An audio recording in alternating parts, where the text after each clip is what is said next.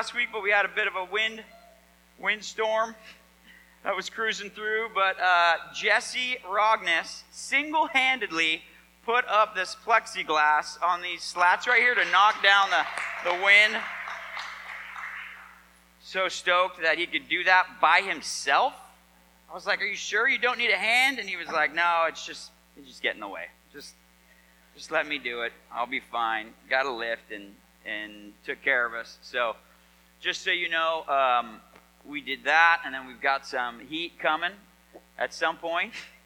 We had Northwest Natural. I think I was talking to Tim, who said they're going to come out in the next week or so and give us an estimate about getting gas to the barn and then piping it up here and maybe having some heaters that hang from the ceiling, which will help out, obviously, quite a bit. So if you're interested in helping us pay for that, that would be awesome. So we've had a few people that are willing to step up. So if you also want to help with that, we would be happy to take your money from you. So just know that. Okay, listen, I told you, or I was just praying, we got the Easter Sunday. Easter's coming early this year, okay? We got Easter Sunday that we're landing on in Luke. And this is a big deal. But before we get there, I want to tell a story about my illustrious wrestling career in middle school.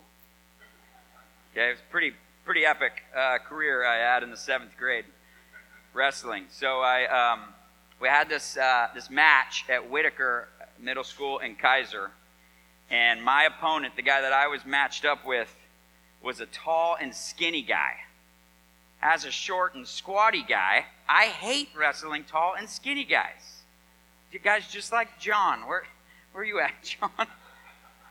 I mean, these guys are the worst because, I'm ready to wrestle somebody and they're just long and lanky, like tentacles. Seem like you don't know what to grab or what to wrestle. The worst part about wrestling a tall and skinny guy is that they can get short guys into a cradle. I don't know if you wrestled at all, but the cradle is it's my arch nemesis in wrestling. It's so easy because they're so long, they can wrap you up under the leg and then they tilt you backwards and I can't get out of it and it's awful. So I start wrestling this tall and skinny guy, trying to hold my own, doing okay, and then the cradle shows up. And I'm on my back, squirming around, trying not to get pinned. I don't want to get pinned. Don't get pinned. And his hands are right in front of me, so I'm trying to break this guy's hands. If you break the hands, then you got a chance of getting up and getting free. So I'm struggling. And then I hear the ref start counting. Okay, that usually means somebody's back is on the mat. So I hear 1, 2, 3, pin! And I'm on my back, and I've been squirreling around making sure not to get pinned while I try to get out of this. And I'm like, what happened? I did not get pinned. There's no way. And I'm upside down, right? And I'm looking, and I can see my coach woo! Yeah! And I'm just as confused as can be, because I was in the cradle. Typically, the one in the cradle is the one that gets pinned.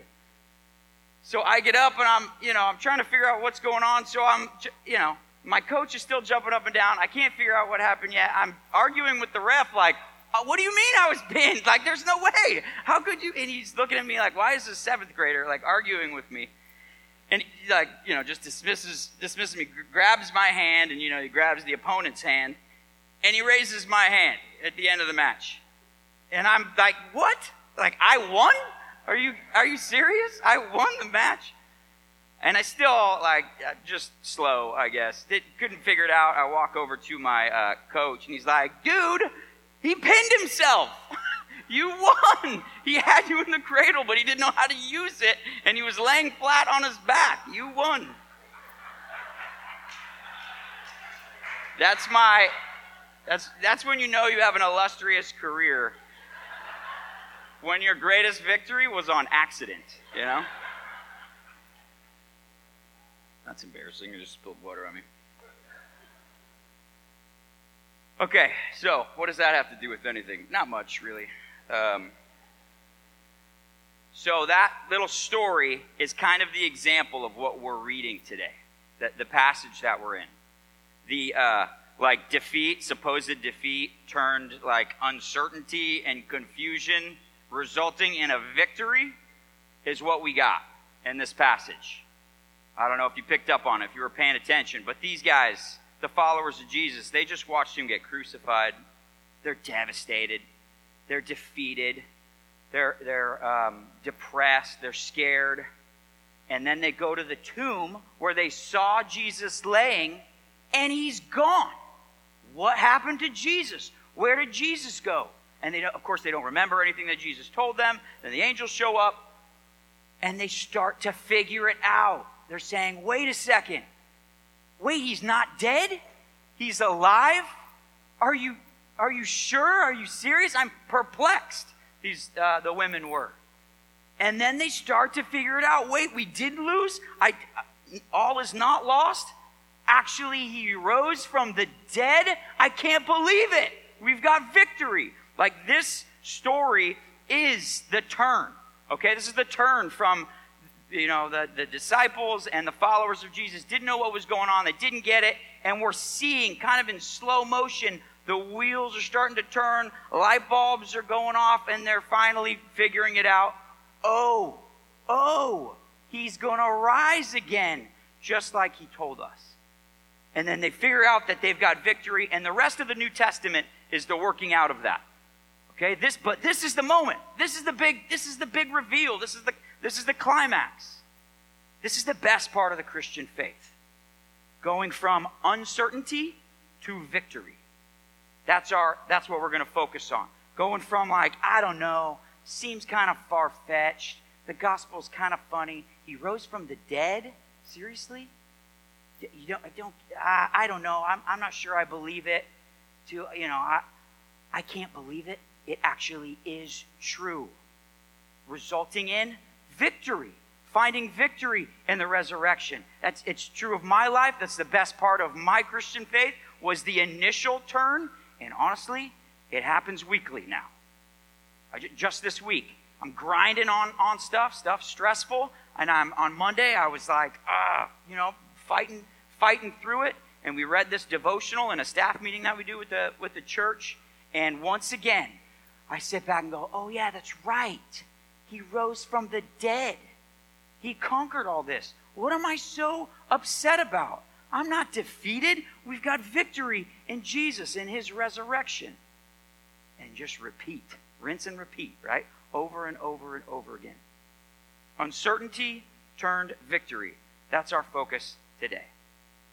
Let me paraphrase a little bit of the scripture that we're reading before we get into the details. Joseph of Arimathea, well, I'll even go last week, right? Jesus was on the cross. He took his last breath. Into your hands I commit my spirit, Lord. Jesus dies on the cross, and that's it. It is finished at that point.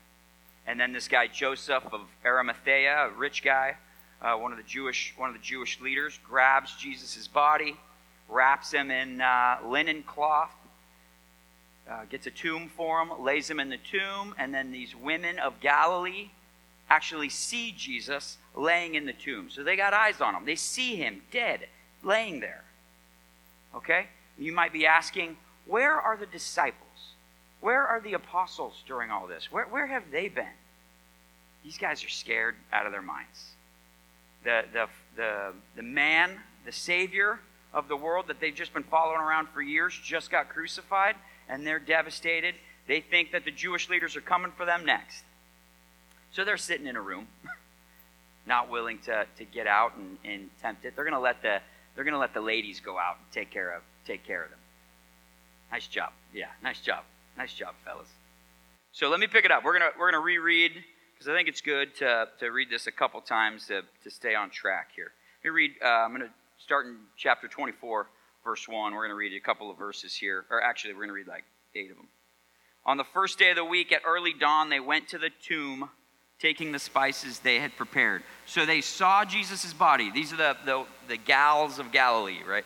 They saw Jesus' body on Friday, on Good Friday. They went home for the Sabbath. Now they're headed back on Sunday to go bring some spices and to embalm Jesus. They went to the tomb, taking the spices they had prepared, and they found the stone rolled away from the tomb. But when they went in, they did not find the body of the Lord Jesus. While they were perplexed about this, confused, uncertain, behold, 2 men stood by them in dazzling apparel.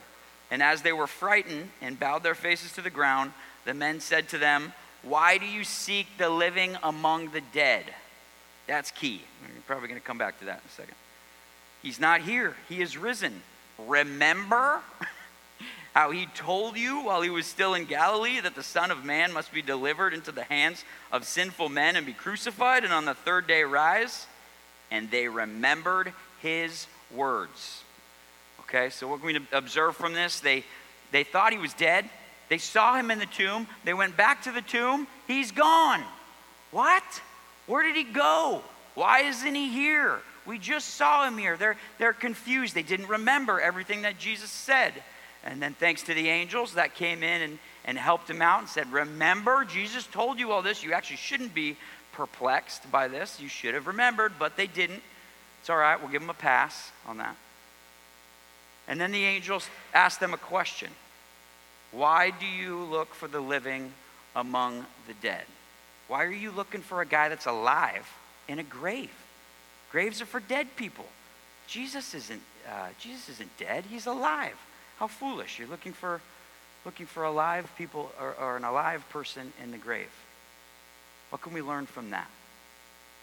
How do we look for the living among the dead? We often will go to the tomb and we look to find life and things that bring death. We are going to the tomb to try to find our salvation and to try to find our Savior, but our Savior's not there. How do we do this? Like, where do we start?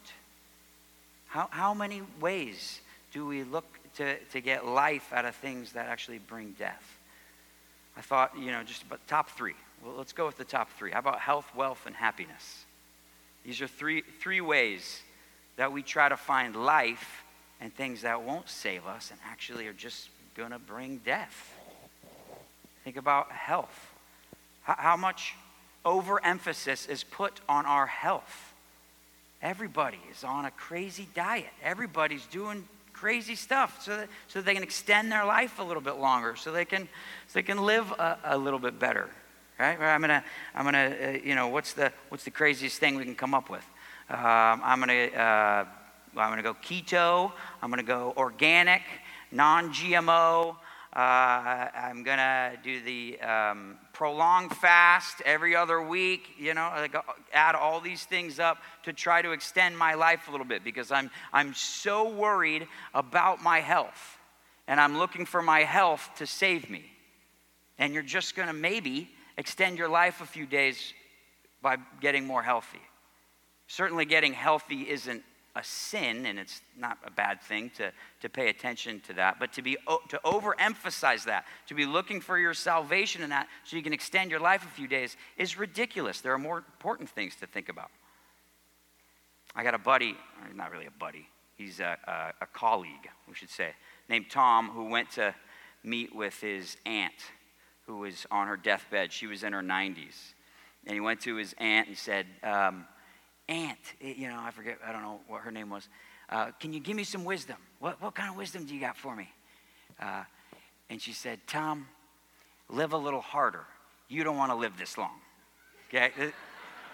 This is not worth it. All the work to live a long life, and then you get there and you're like, this was not worth it. I should have been eating steak and smoking cigarettes the whole time, Maybe not smoking cigarettes. COVID certainly made this an issue, didn't it? Oh man, the health. Everybody said the health of the world, the health of the nation. I mean, we see that in the vaccine, issue. Pro-vaccine and anti-vaccine. Some people think the vaccine is the solution to all our problems. If everybody would just get a vaccine, none of this would ever happen. And I got a vaccine right before I got COVID. I don't know that it is the answer to all our problems, but it's also, the vaccine is also not the end of the world either. But people get so hot and bothered by either issue, just overemphasizing the health of the issue. We're looking in the tomb for things to save us, and we're looking in the tomb for our Savior, and he's not there. He's outside the tomb. It's not health that's going to save you. So how about wealth? Maybe wealth will do it. I remember thinking one time, if I could just make 50 grand, if I could just make $50,000 in a year, then I could take a deep breath and I would be set. The family would be set. And then you make $50,000 and you think, who can live on $50,000 a year? This is crazy. Can't afford anything at $50,000. Say, and it's 100 or $250 or $500 or whatever. I'm a financial advisor. Most of you probably know that. So I see people's goals for how much they want to save for retirement. And $1 million is a nice round number, so people think, if I could just get $1 million, then I'd be set. And they reach that goal, and they retire, and they're like, yes, okay, I've got $1 million. Then the stock market gets a little festive, like it has this year, and their $1 million drops to $900,000. And then who do they call? They call their financial advisor and say, Tim, I'm not happy. And I don't say this because I'm a professional, but I'm thinking, what, do you think I'm happy about this? Give me a break. I just got that call the other day from somebody. You get $1 million, and then what? I need $2 million just in case it falls. $2 million, then I'll be set. No. Maybe $10 million. It's never enough. Wealth is a way for us to look in the tomb and try to get life out of things that actually bring death. Rockefeller, if you like the Rockefeller Center guy, he was like the original Elon Musk. He owned Standard Oil and was the richest guy in the nation. Somebody asked him one time, I don't know when this was, probably 100 years ago or something. Said, Mr. Rockefeller, how much is enough money? How much money is enough? And he said, just a little bit more.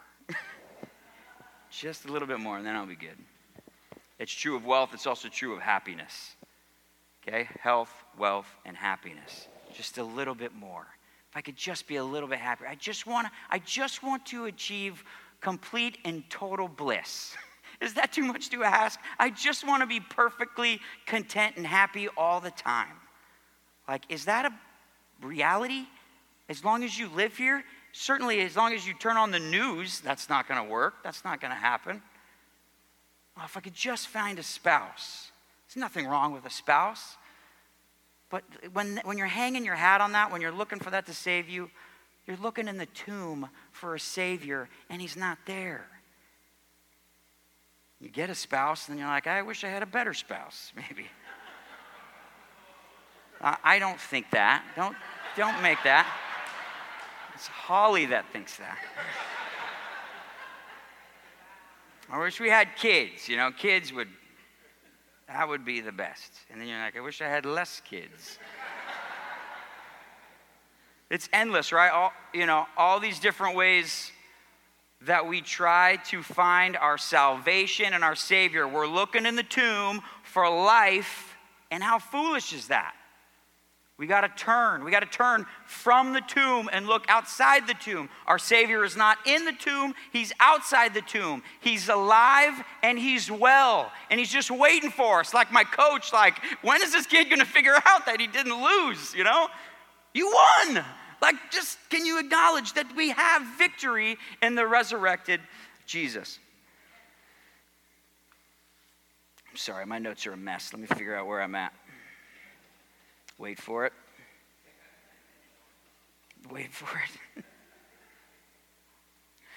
When I ask you, or when I tell you that, when any of us up here tell you that, like your salvation is not in stuff like health, wealth, and happiness, what do you think? What do you think about that? When we say, that's not your salvation is in Jesus, in the risen, resurrected Jesus. Do you believe that? Or is there a little bit of uncertainty there? I hear you saying that. I want to believe it, but do we believe it? Or are we like the disciples and we think it sounds kind of like a fairy tale? And maybe we just straight up don't believe. Let's pick up verse 9. We're going to see how the disciples respond to the gals. in just a second. And returning from the tomb, so these are the women who saw that Jesus was not in the tomb. They heard the angel said, he's not here, he's risen, remember? So they go back to tell the apostles, I guess is what it says. And returning from the tomb, they told all these things to the 11 and to all of the rest. Now it was Mary Magdalene and Joanna and Mary, the mother of James, and the other women with them who told these things to the apostles. But these words seemed to them an idle tale. They were like, what? He's not there anymore? Angels told you he's resurrected, huh? Okay, sounds like a fairy tale. And they did not believe them. But Peter rose and ran to the tomb. Stooping and looking in, he saw the linen cloths by themselves, and he went home marveling at what had happened. First of all, side note, how epic is it that God chose to reveal the resurrection to a group of women, to a group of females? Females were discriminated against back then. Their testimony was not allowed in a trial, but God chose to reveal it to them first. I mean, like, if you're a female, you should be like, yeah, we got there first. The guys are all hiding, and we got to see it first. Like, how great is, I mean, you don't have to be a female. I guess you could appreciate it as a guy too, but I just think that's so cool that that's who he revealed that to first. Okay, so the ladies tried to tell them, and what do they say? They say it's a fairy tale. It's an idle tale, and they did not believe them. And Peter, good old Peter, gets up and he runs to the tomb. And what does Peter do? He stoops in, so he runs to the tomb, and he stoops in and looks at the linen cloth. Like, what you looking for, Peter? Like, is he looking for a shrunken Jesus or something? Like, are you sure he's not here? He's like looking in every nook and cranny to see if Jesus is in the tomb. Peter is awesome. Peter is the example of us. When we hear the gospel and we don't believe it and we say, yeah, sounds like a fairy tale. I'm going to go ahead and try every other option. I'm going to exhaust every other way of saving myself before I actually believe in the gospel. I am Peter. I don't know about you guys.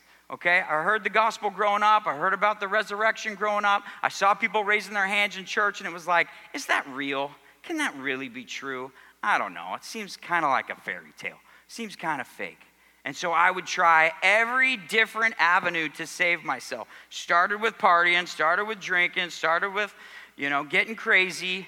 And then that didn't seem to do it. So I need to work out. I need to start lifting. I need to get healthy. Or I did a couple triathlons. Maybe triathlons will do it. No, that wasn't super fulfilling.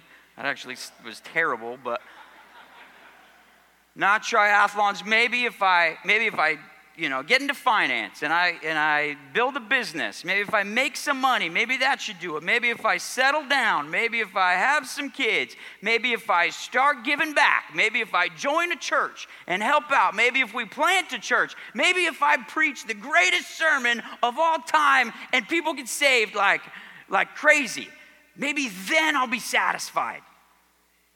It's all looking in the tomb for life, and it's not there. Our Savior's not there. Our salvation is not there. My victory is not in the tomb. It's outside of the tomb.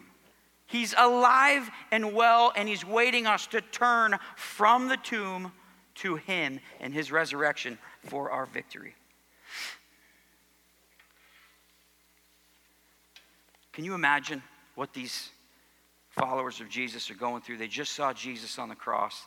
They just saw him in the tomb, and now they're starting to figure it out. Now they're starting to like, oh my gosh, you mean we haven't lost everything? And then the verses start coming back to them. They're remembering they weren't verses back there, they were just Jesus' words were coming back to them. Wait, I have the authority to lay my life down and to pick it back up again? Isn't that what he said? Wait, didn't he say tear this temple down, and in 3 days I'll rebuild it. Wait a second, and they start remembering, and they start they start to believe. And then Peter marvels. He left that tomb marveling at what he'd seen, like, no way, can you imagine? And like I said, the rest of the New Testament is them like leading some incredible ministry. They don't care about their health. They don't care about their wealth. The people need to know about the victory of the risen Jesus. People need to know that Jesus fought the battle and he won. He accomplished what he set out to do. He came to live the life, the perfect life. He came to go toe-to-toe with the religious jerks of the day. He came to die a brutal death, to be beat up, to be tortured, to bleed, then to die that brutal death, and then he killed death. He conquered death. He's no longer in the tomb. He doesn't need the linen cloths anymore. He doesn't need the spices. He's outside the tomb. He has victory over death. He endured the cross for the joy that was set before him. He endured the horrific beatings. He endured the tomb for the joy that was set before him. That joy is us. Now he gets to sit back, starting on that Easter Sunday. Can you imagine? Take a deep breath, step out of the tomb. I don't exactly know how this went down, but roll the stone away, steps out and sacrifice is done. My work is done. Now I get to sit back and enjoy the fruits of what I just did. The blood, the sweat, the tears, it's all going to be worth it now. This is the joy that was set before him. He gets to sit back. He's still sitting back watching us make the turn from uncertainty to victory, watching all this. What joy does Jesus have? I think it might be a little bit like what joy President Zelensky from Ukraine would have. Track with me for a second. What if Zelensky, right? He's the hero of the moment, right? If you watch the news, you can't help but see him. He's a stud, staying in Ukraine, fighting the fight. He's not running away. What if he actually got victory in Ukraine? What if he was able to hold off the Russians?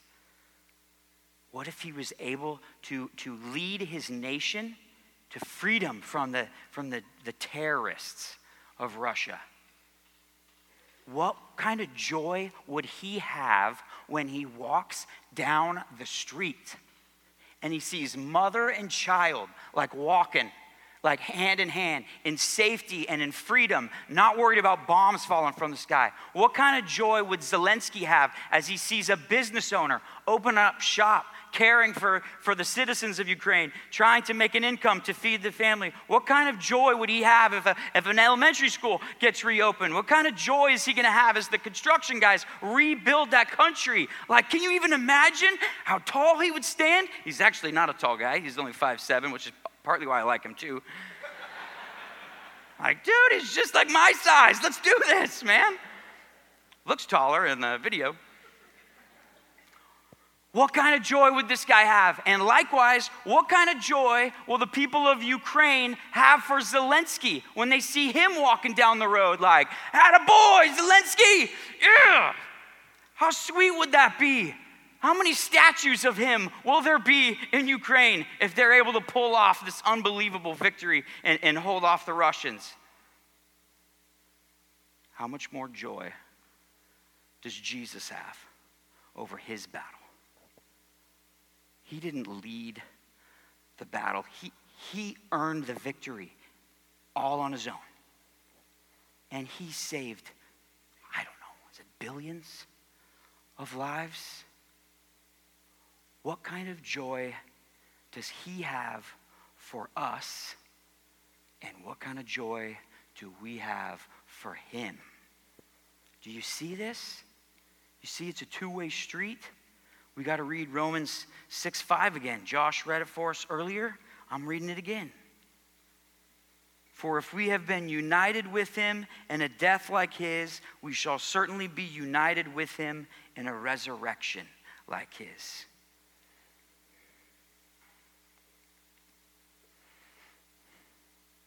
His resurrection is our resurrection. His victory is our victory because he was fighting for us. We are connected. We are united, it says, in this resurrection. That is amazing. That is the turn from uncertainty, I don't know, sounds crazy, to coming full circle and seeing like, oh my gosh, his victory is my victory. His joy is my joy. This is how we stop looking for the living among the dead. This is how we get out of the tomb. Stop looking to try to save ourselves from all the ridiculous things the world is offering as salvation for us. Health, wealth, and happiness, and the list goes on and on. Stop looking for the living among the dead, and let's start looking for life in the resurrection. Let me pray for us.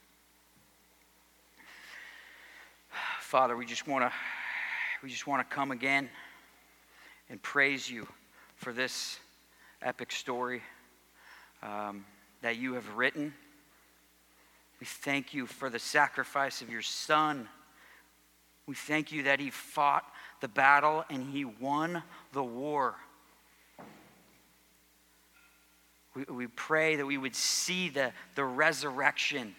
We pray that we would see the victory in its fullness, or at least see it a little more for what it is. It's incredible. It is about us, but it was all Jesus that won that war. Pray that we could just contemplate the joy that Jesus would have, and we would see that our joy is his joy. Our victory is his victory. Our resurrection, his resurrection is our resurrection. God, I pray that we would understand it a little bit more, and it would become a little clearer to us how epic this Easter Sunday was. And I pray that we would go out like the apostles, like the disciples who went out and the entire New Testament just started saving people through the power, through your power and the Holy Spirit. I pray that we would do the same thing, that we would be on a mission, not to save ourselves through health, wealth, and happiness, but to help people. We would be pointing them to the resurrection. We would be helping them remember the resurrection, or maybe explaining it to them for the first time so that they can see that their victory is in Jesus' victory. We love you, Father. We pray these things in your name. Amen. Invite the ushers forward when we jump up and grab some communion, and then I'll talk you through it here in just a second.